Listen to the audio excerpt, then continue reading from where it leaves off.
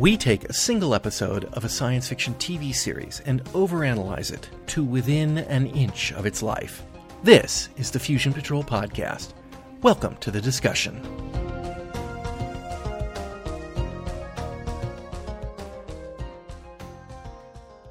Hello and welcome to another episode of Fusion Patrol. I'm Eugene. And I'm Ben. And tonight we're looking at the Doctor Who episode Arachnids in the UK, written by Chris Chibnall, directed by Sally Aparamian. And if I pronounce that right, it will be a miracle. Should I ask before we go into the synopsis, did you like it?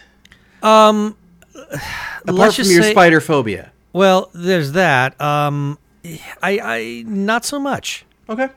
All right. Cool. All right. Well, synopsis time. Maybe this time you'll like it after I synopsis. I really doubt it. Doubt it. Okay.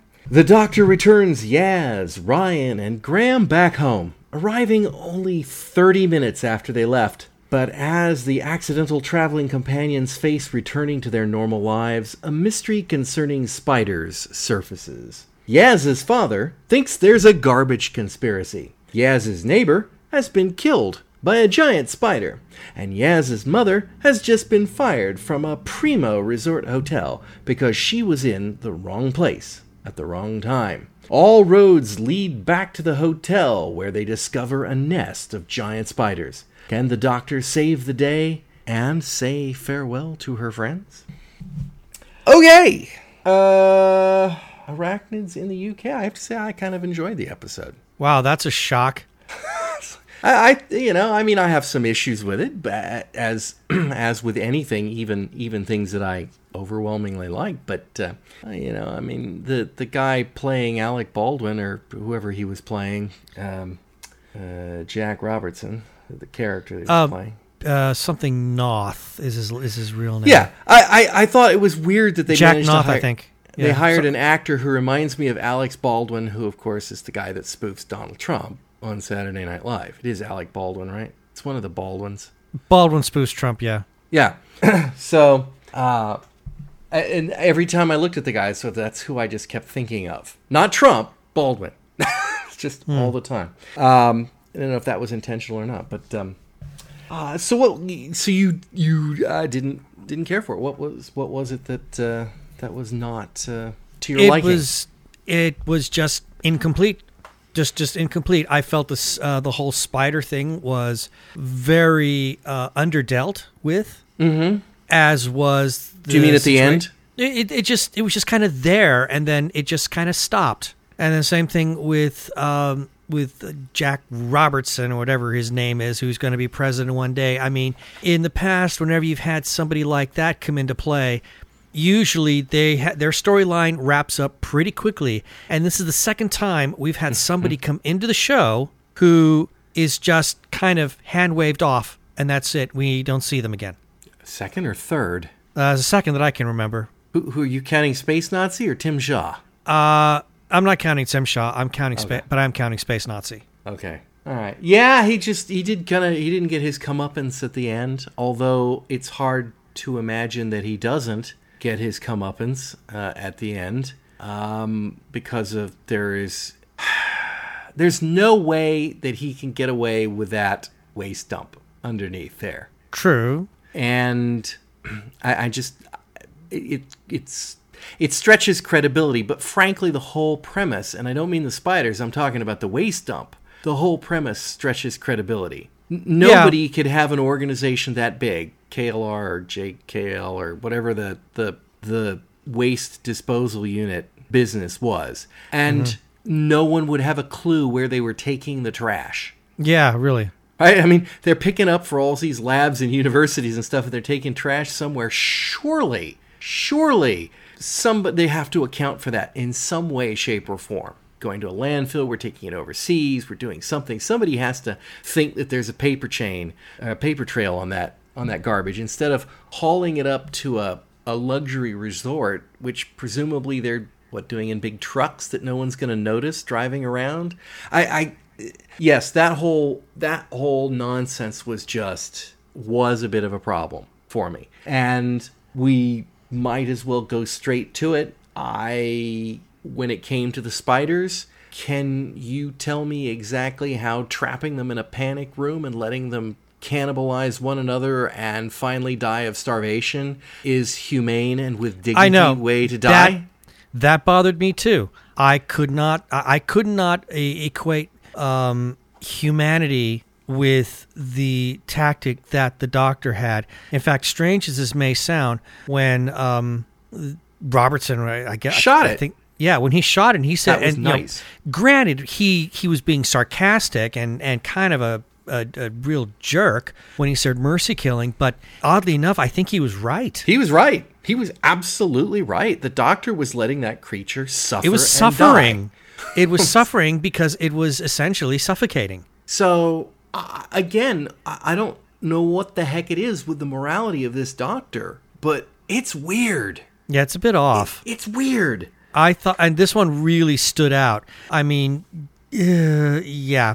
And do we really think all the spiders went in? No. I mean, there were spiders that were miles that had to be driven to pick up. You know, Yaz had to drive from her home to pick up her mom. Mm-hmm. And presumably that took a while. So it's not like mom could have just walked home. Therefore, there's the spider that was trapped in that apartment next door. Right. Did that one make it back? Did the spider that molted in Graham's attic, who, by the way, had no connection whatsoever to the garbage, right? I mean, we argued that the woman that got killed had some pheromones on her, and that's what attracted the spider to him. But what got the one in Graham's house? Exactly. And where did that spider go?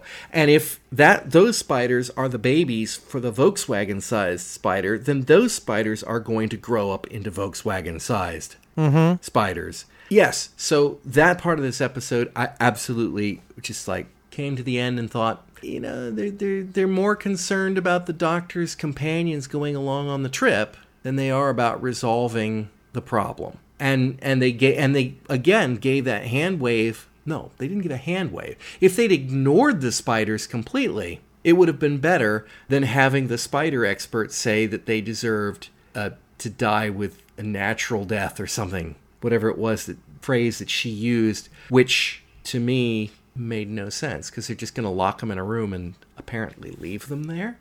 Or they're going to tell somebody about it, and they're going to open that door up, and they're going to kill them all, because they're not going to let them get back out. Right. So, yes, that aspect of it, I could see you could make the argument the story was not well turned out with regards to the spiders. I mean, there was some really good squeamish, moments. I mean, because granted, as anybody well directed. But as anybody who knows me for a long time will also know that I'm a bona fide arachnophobe, and I will admit that looking at these spiders was downright uncomfortable. It was chilling. Some of the scenes played out really well, but there was never any kind of conclusion to those elements in this episode, except, we're just going to let them die. It's like, what? Whatever happened to the doctor being immensely clever? So it just felt like worse than a hand wave. Also, I'm just curious, and I really don't know, and I doubt anybody knows because it makes no sense, but would a bullet kill a spider of that size? Because certainly, and this is... It doesn't have a nervous system like ours. Correct. I mean, it's not necessarily your nervous system that's what's going to kill you. It's organ failure in most cases. But Kevin put several bullets in that spider, and it didn't phase it. Mm-hmm. We think. True. Well, we heard the gun go off. Yeah, I mean, I suppose he could have completely missed while it was holding him, but at point blank range. But one shot takes it out at the end. But they aren't the same as we are internally. And oddly enough, I've spent a fair amount of time today looking at internal diagrams of spiders. Just to try to figure out whether they breathe or not. I think they do, but not like... Do they? Yes, they do. But... Not the way we do. Not the way we do. No, I know that. At least I gather that. I mean, it's like through their legs or something? It's...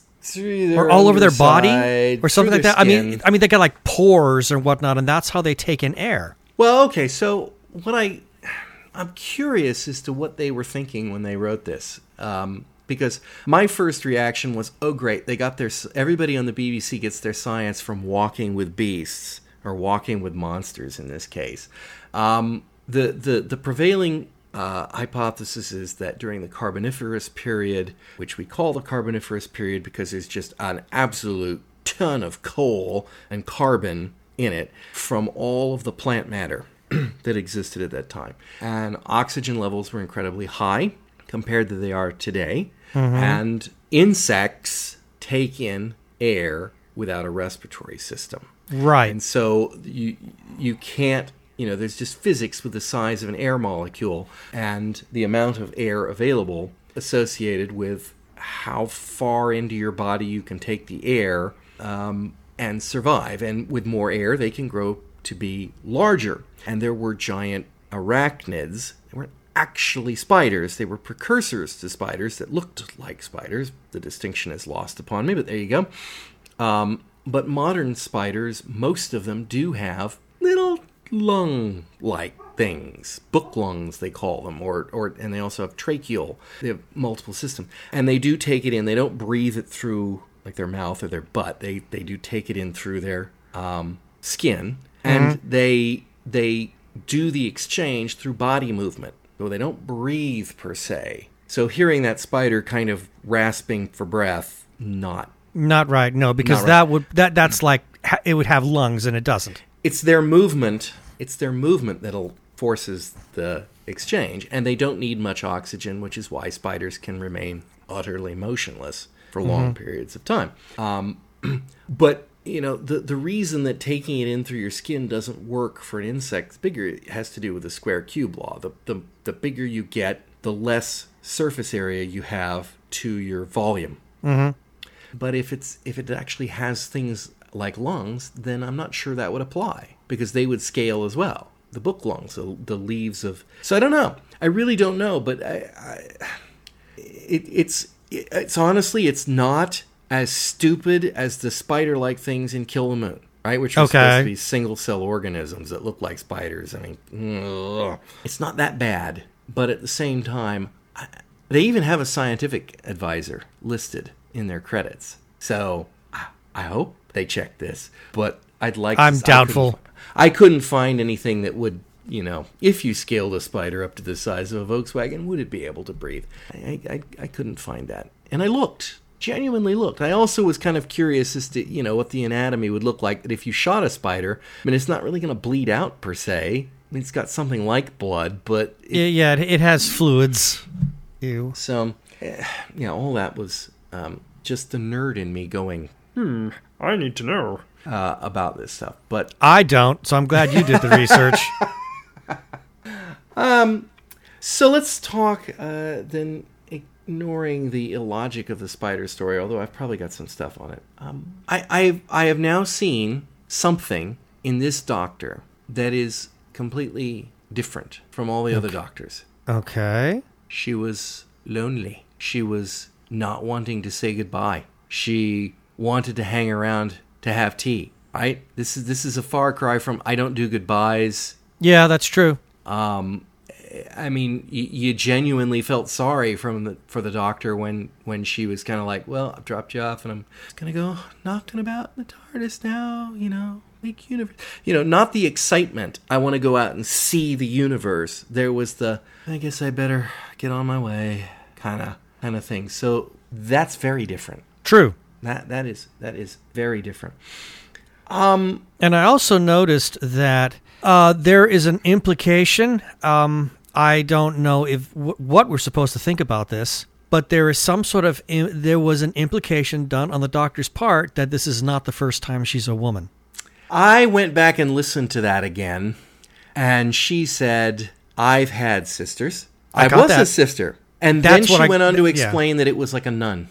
Right. Now, I did kind of think, well, maybe this is just the doctor as a male being a female nun, but somehow I was having a really hard time wrapping my head around that one. It seems to me, this one has always seemed to me to be, and we've had it happen with Capaldi in the Moffat era as well, that despite the fact that both Chibnall and Moffat are real continuity wonks. I mean, they know Moffat went to the trouble to find a way around the 12 regeneration limit. Right? Yeah. This is not something that he's just going to disregard and then suddenly go, oh yeah, well, I had 37 other incarnations, one of which was a woman. And they did say that once. In one of those, I did this, I did that, I did the other, only one of these is a lie. Kind of thing. They've kept, I think, a couple of times implying that, which I think was meant to goad the audience. This felt like that without the out. I didn't like it. I have trouble believing Chibnall would do that. I really do. You know, I mean, he has demonstrated in his episodes at least a solid understanding of the canon, if you will, of Doctor Who. Unless he's trying to pull a Gaiman. By dropping in a line there, and RTD tried to do the same thing by trying to drop a line in and thereby completely altering the entire canon of the show. Art Russell, he admitted that in an episode of The Adventures of Sarah Jane, or the Sarah Jane Adventures, which that was his 1400 regeneration or whatever it was. Unlimited regeneration. The Doctor could regenerate any number of times because Russell admitted freely he hated the regeneration limit. He thought it was a stupid idea, so he wanted to pull a fast one by dropping a line in there, thereby erasing everything that had come. That had been established prior to that. Whether we like it or not is irrelevant at this point. He was still trying to do that. Now Gaiman comes in several years later, drops one line in The Doctor's Wife about how the Corsair had at one time been a woman, and that changed, and that took root. Okay, all of this, and now I'm wondering, is Chibnall trying to do another one? Okay, but both of those things are forward-facing changes. True. None of it is going back and saying, oh, by the way, William Hartnell wasn't the first incarnation of me. And yet, there is some implication in the Brain of Morbius. Well, that was right. So before the 12 regeneration limit. It was, because the 12 regeneration limit happened in The Deadly Assassin, if I remember right. Right. Which is after Sarah Jane left, so therefore Brain of Morbius is beforehand. Right? There'd never been any discussion of regeneration limits prior to that point. And there's not much we can do about that. It's pretty clear from context that that's supposed to be the Doctor. We also know that those are like the production crew. Right. But I just have this funny feeling that Chibnall was being a little overly cavalier. Okay, let me ask this question. Why? Why not? Well, I can think of good reasons why not, but that's not a good justification for something. You say, well, why did you kill that person? Well, why not? Well, okay, no, why would you do this? Because I know of showrunners who have done that. Why kill this character? Why not? Just simply why not? It's been done in many times in shows. Why'd you kill that guy? Well, why not? Didn't like him. Why not? I mean, damn. Didn't like him's a reason. That's a good enough reason. Didn't like the character. Killed him off. Okay, fine. Yeah, but I have heard of stories where why get rid of this one individual? Well, why not? Drama. Something to happen. Maybe. But again, the thing is, I'm at this unless point they're planning now, to backcast, the negative seventh Doctor for some future episode, why do it? I don't know. All I know is that at this point, I'm having a really hard time trusting Chibnall. That line really stuck in my craw. And I just have this gut feeling in me that it takes too much effort to try to rationalize that reason and make it fit within canon than to take a look at it simply at its simplest value and say, this is a guy who had no idea what the hell he was writing. That's my take. I'm sorry. I'm sticking with it. I don't think he knew what he was doing. And the whole spiel about, canon this, canon that, I know my history. And now I'm kind of like, what? Were you trying to sell me a bill of goods now? Because if you were really trying to do that, I don't think you would have dropped that line in there. Unless he is really thinking about, I don't really like this past canon. I don't like the idea that William Hartnell was the original. I want to go back to the Brain of Morbius stuff and say there are earlier regenerations of the Doctor. I want to address that. So maybe he does have this future thought about addressing something that came before Hartnell and that all of this was rubbish. That would be the only reason to do it. It's the only reason I can think of. If we're gonna give a legitimate reason, that'll be it. That there was something that came before Hartnell, a lot that came before Hartnell. Keep in mind, what did we hear in that very first episode of Jodie Whittaker this year? No, not first one, the second one, when they met those shroud creatures, whatever. There is something about the doctor. There's something about the chimeless child. There is a history here that even the doctor doesn't know. Surprise! And yet we've seen the Doctor as a child. And I have a feeling we're going to do away with it. Why not? It's Doctor Who. We can do that. We've got to remember one thing. Doctor Who has never been really that tight with its continuity. No, but it's not particularly tight with its continuity about the places that the Doctor has been and the people the Doctor has seen, or the events that the Doctor has witnessed or participated in. You know, there are types of continuity where, oh, you know something? I think I have a great story about Atlantis. But we've already done 2 of those. What the heck? That's a bit different than trying to underwrite the first Doctor, unless you've got some reason for going back and visiting that time. And even then, I don't know. I'm not convinced. I think the line was just meant to be a little bit of a twig in the nose to people, probably people who are still pissed off about a woman being the Doctor. No, I don't think so.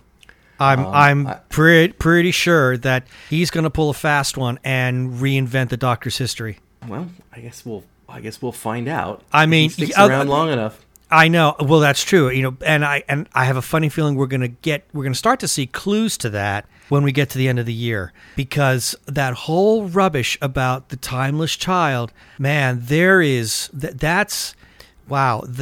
is more than just an Easter egg.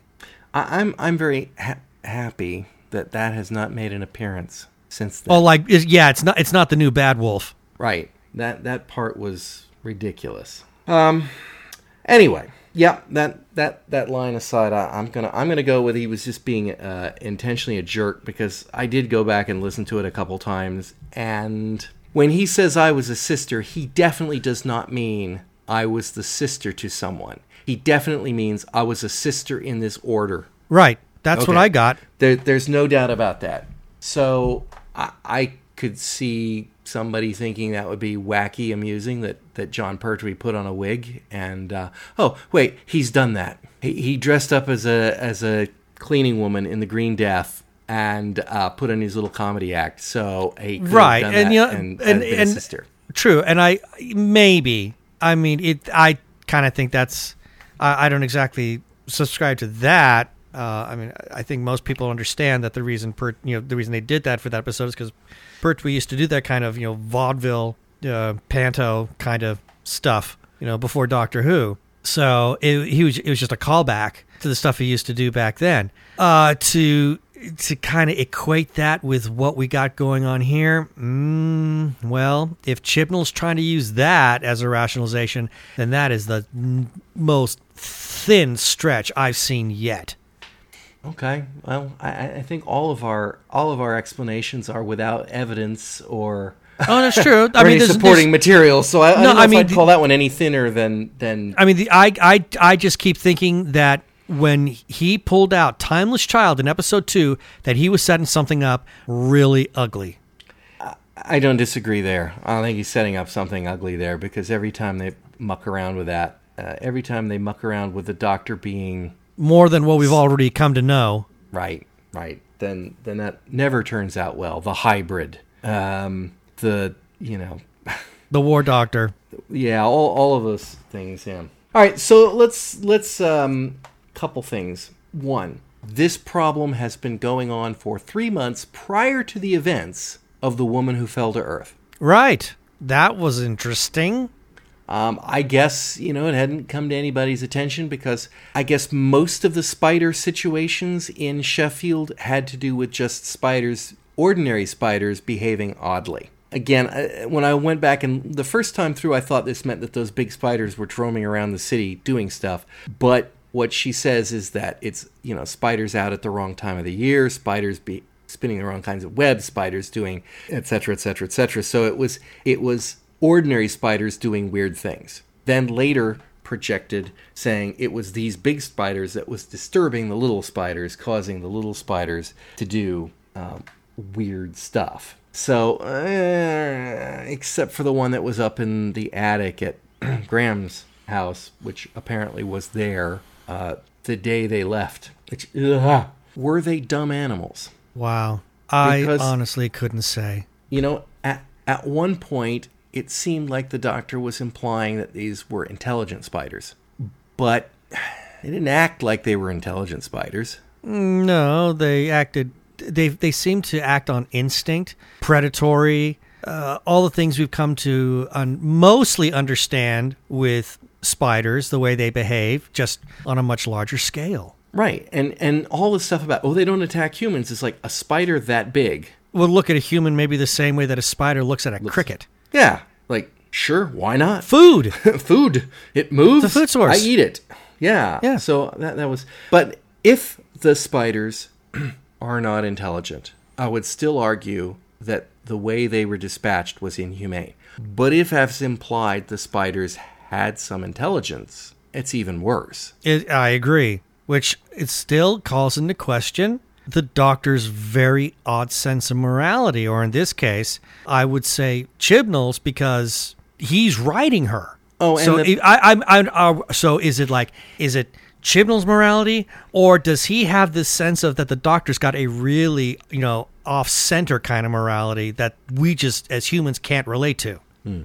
Evidence of intelligence? The lights had been taken out in the neighbor's apartment. They walk in and all the lights aren't working. Like, why are the lights not working? That wouldn't make any sense. The spider didn't turn the switch off, so... No. Obviously it made it. I don't know what to think about that either, but if they're implying that the spiders did that... Or that later on, when everyone was inside the hotel, suddenly the spiders wove a cocoon around it so that they couldn't get out. I mean, the doctor did kind of say, they're turning us into a nest. And that's the other thing, because the doctor surmises that it's all the toxic waste that is the cause behind all of this. Okay, well... Combined with the genetically altered spiders. All right, but it was all to handle, all for the purpose of the web. It had nothing to do with their intelligence. At least that's the way I understood it. So how could... we come to how could the spiders possibly have become intelligent as being implied in this episode? Yeah, I had a hard time with that one as well. I'm also going to go with this one. I don't, again, not a spider expert, and they had a scientific advisor, so I'd hope they would. But the doctor has a line that says, every creature has the same instinct to return home. I don't actually think that's the way it works with spiders.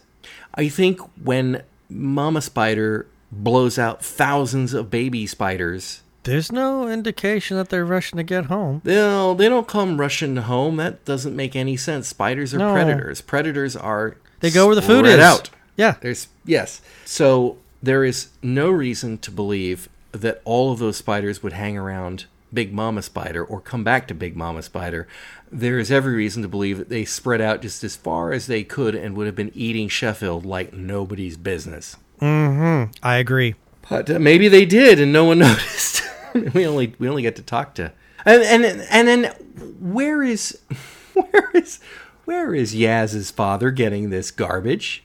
I don't think I want to know. They used the phrase, "Some of this garbage is leaking out." Yeah, it was pretty gross. What does that mean? Think about it. You got a coal mine. You close off the coal mine. You fill it with garbage, and now some of it is leaking out. We're not talking about fluids. We're talking about plastics and stuff. It just oozing out of the ground? Surely that wouldn't be a big mystery. You find that, and you find a big pile of garbage coming out of the ground. You go, think there's something buried here. But it kind of sounds like he's just finding garbage around the place and collecting it and bringing it home. Okay. And those are the main points I have about the spiders, which of course was the big thing in the episode. So the other part of it was we've gone back to Earth and we've met a companion's family. Mm-hmm. So now that's Rose's family, Right. Martha's family, Right. Donna's family. Right. Fortunately, Clara was mostly an orphan, except for those 2 kids that she was... Well, no, we met her family at Christmas once. Well, we also met... Amy's family. I guess at the wedding? Yeah. But Amy's family were mercifully really not... they were there at the wedding, which makes perfect sense. And then... well, I guess Rory's dad, once they established their we're coming back and forth all the time True. Episode. But, it was never particularly burdensome in the Moffat era like it was in the Davies era. And that's truly the word for it. I found Rose's family, Mom, Mickey, to be a lead weight around the neck. And Martha's were even worse. Martha's mother made Rose's mom look good. And that's a hard thing to she do. was so caught up in the whole spiel with the master. I get the feeling that she was probably a pretty shrewish person. Well, that's why yes, I agree, and that's why it was so easy for the master to convert her more to his philosophy, his belief. She did come around towards the end, but in the beginning, Are we going to be stuck going back and seeing Yaz's family? I mean, obviously Graham and Ryan, apart from absentee dad, that is the whole family. Mm-hmm. So I mean, they're free and clear. But Yaz, I don't know if I care enough about their family to want to ever see them again. And now, in any other situation, the fact that they were introduced would have suggested that there would be some future for them. Otherwise, they'd be nothing more than a big red herring. But I seem to be seeing more red herrings than not these days. Okay, so she has family. Obviously, they drive her crazy. We come to the end of the episode, and they all ask to travel with the doctor. Mm-hmm. Do you think the doctor should have given them better warnings? Like, my last companion was turned into a Cyberman. Had all her organs replaced with mechanical parts and her soul removed. Or that you've seen how badly the TARDIS behaves. The next time we come back here, it might be a year from now. And once that happens, you can never come in between, like they did with Rose, where she was missing for a year. Mm-hmm. So, sure, Ryan has a crummy job. He doesn't care. He's got no family except for Graham, if you will. He makes perfect sense. Get in the TARDIS, go. I mean, yeah, sure, why not? Graham, maybe he's still holding down a bus route. I'm not sure. Maybe he's a retired bus driver. But he's old enough, and he's got a good reason to get away from the memories of Nan in their house. Yeah. He leaves. Yes. Even if your family's driving you nuts, do you walk out the door to go get a loaf of bread and perhaps never come back? Yeah, she is kind of taking for granted the fact that, or the idea that the doctor can return her to roughly the same time period as she's leaving. Therefore, it's no issue. She should have had better warning. I agree. And she's a police officer. Of all the people, she has a real job and a career there. So, yeah, I kind of thought, I mean, I'd do it. Well, I don't know. I wouldn't. I couldn't walk out the door to go travel the universe and just walk away from my family like that. Yeah, I couldn't. Oh, no. I could not do that. Even if I were given the guarantee, we'll return you. I'm like, pull the other one. I'm sorry. That's just way too big a risk.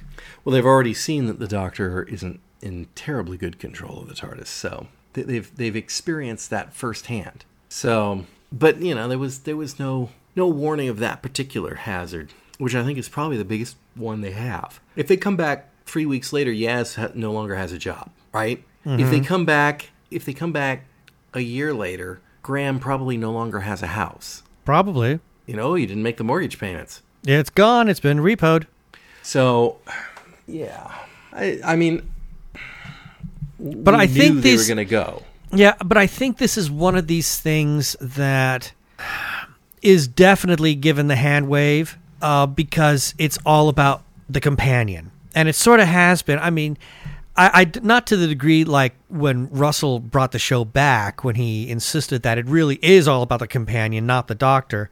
Still, everything the Doctor does is sort of defined by the companions that he has with him. So to have a companion suddenly just come on board, and chuck their life away, their personal life away, is not anything new. Yeah, I think we went through a phase once where we kind of looked at all the companions to look at the situations that they were in, and most of them really didn't have anything to come back to per se. The difference in that was That's Joe true. and Sarah Jane. But in the case of Joe, her job was actually to work with the Doctor.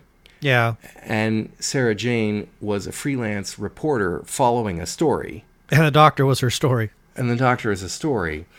And then after that, we fall back into the orphans, stowaways. Yeah. Until we get to Rose. Yep. I mean, I don't remember much about Mel. That's because we were never told anything about Mel. I didn't think we were. She was just suddenly there. They introduced her as companion that the Doctor's future. A future companion, and all of a sudden there she is. Okay, that's hardly... Yeah, that was really slippery. Thank you, JNT. But, we really have nothing but orphans until we get to Rose. Yeah, and then we just all wished she was an orphan. I'm sure we'll get complaints about that. There are people who like Jackie. I am not one of them. To be honest, I didn't mind Jackie. I like Jackie a hell of a lot better than Donna's mother. Oh, well, yeah. Donna's mother made Jackie look good, but that's, in comparison. All right. I don't know that I have anything else. I do have one important question for you. I got one thing. Just one little thing, one little observance that I thought was kind of interesting. Okay, hit me. And that was Ryan, early on, when he offered to go with Graham back to the house. Yeah, I think we're clearly seeing their bonding. Yeah, and I thought, okay, well, that was the first evidence of thawing of that icy relationship, at least on Ryan's part. I mean, he kind of falls back into it a little bit, but that was the nicest we've seen him be to Graham so far. Okay, no, there was one other thing. So he got the letter from his dad. Right. And... first, he didn't want to read it because obviously he has some issues with his dad. But what was it that offended him about the letter? Oh, personal family, I think it was? Proper family, that's it. Yeah, proper family. Proper family, implying that Graham is not his proper family. Right. And he kind of implied... is that because he's white? Who knows? Or just married into the family. Yeah. Who knows? I mean, that might be it. The fact that he just married into it and became... I don't know if it was a race issue. I mean, it could very well be. I don't want it to be because to me I am sick to death of race issues, and I just don't care for it to be that. To be honest, I would actually like it if it were something a little more bizarre, like you married into you became a step grandparent, something as absurd as that. If I'm not, did we find out whether or not his dad was? No, his dad married. No, I think we found that his dad is married to his mom, obviously, and his mom is the daughter of his Nan, if I'm not mistaken. No. Nan is the mother of his father. He says so. Because he's like, what? When the father doesn't even show up, he says, Nan was his mom. Right. That may have been when I was going to the bathroom. In that I haven't rewatched that one yet. I see. So remember, I told you that there at the funeral, I finally just gave up when they were yakking too long and went to the bathroom. No, Nan is Ryan's paternal grandmother. So that might be why Ryan's father is taking some kind of umbrage with that with Graham, because Graham is now his stepfather.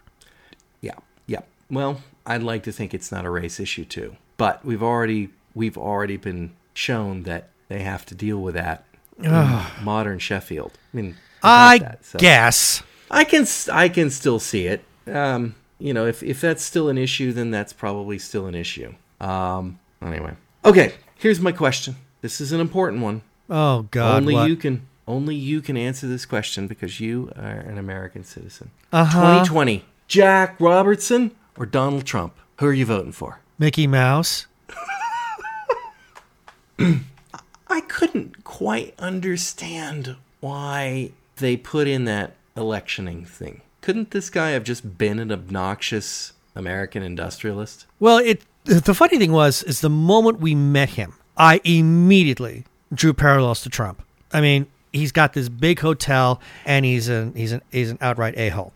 So I immediately jumped to that conclusion. Whether that was the intention or not is a completely different matter. I don't know what Chibnall was thinking at the time, but I will admit to being somewhat surprised when all of a sudden his name was spoken in the same breath as Trump's, and his response was even funnier. Don't mention that name to me. So in the last episode, Yaz said, I'd swear she said this, and now they've got a black president. I seem to remember that. As if Obama was still the president of the United States. When we all know that a hideously bigoted, racist monster is currently the president of the United States. And like I said, and I think you're right, because I thought of Baldwin, who obviously is a Trump impersonator now. And so there's no doubt that was meant to be in some way evocative of Trump, which is his third wife's name, right? Evocative Trump? Where's Melania's third wife? I don't remember. Anyway. I don't know. Don't care. You should care when they're striking up the coronation medals. Anyway, I don't have anything else about... No, that pretty much covers it for me. Arachnids in the UK. For our next regularly scheduled episode, it's going to be the Night Stalker episode, Into Night. Yeah, and also putting this out there now. By the time our people hear this, you'll probably already know this, but we are now releasing episodes a week earlier for our Patreon subscribers. Aha! Including releasing the Doctor Who episodes 1 week after the Doctor Who episode airs. So if you want to actually keep up with these, subscribe on Patreon, and you'll get them a whole lot earlier. Anyway, Ben, thank you for joining me. Oh, what a joy. And listeners, I hope you'll join us all again next time on Fusion Patrol. Cheers. Fusion Patrol is a Lone Locust production. Like us, please consider becoming our sponsor at patreon.com/Fusion Patrol. We'd really appreciate it if you could leave us a review on iTunes.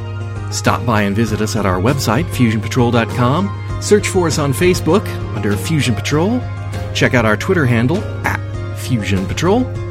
Or just send us an email at feedback@fusionpatrol.com. Please come join the conversation.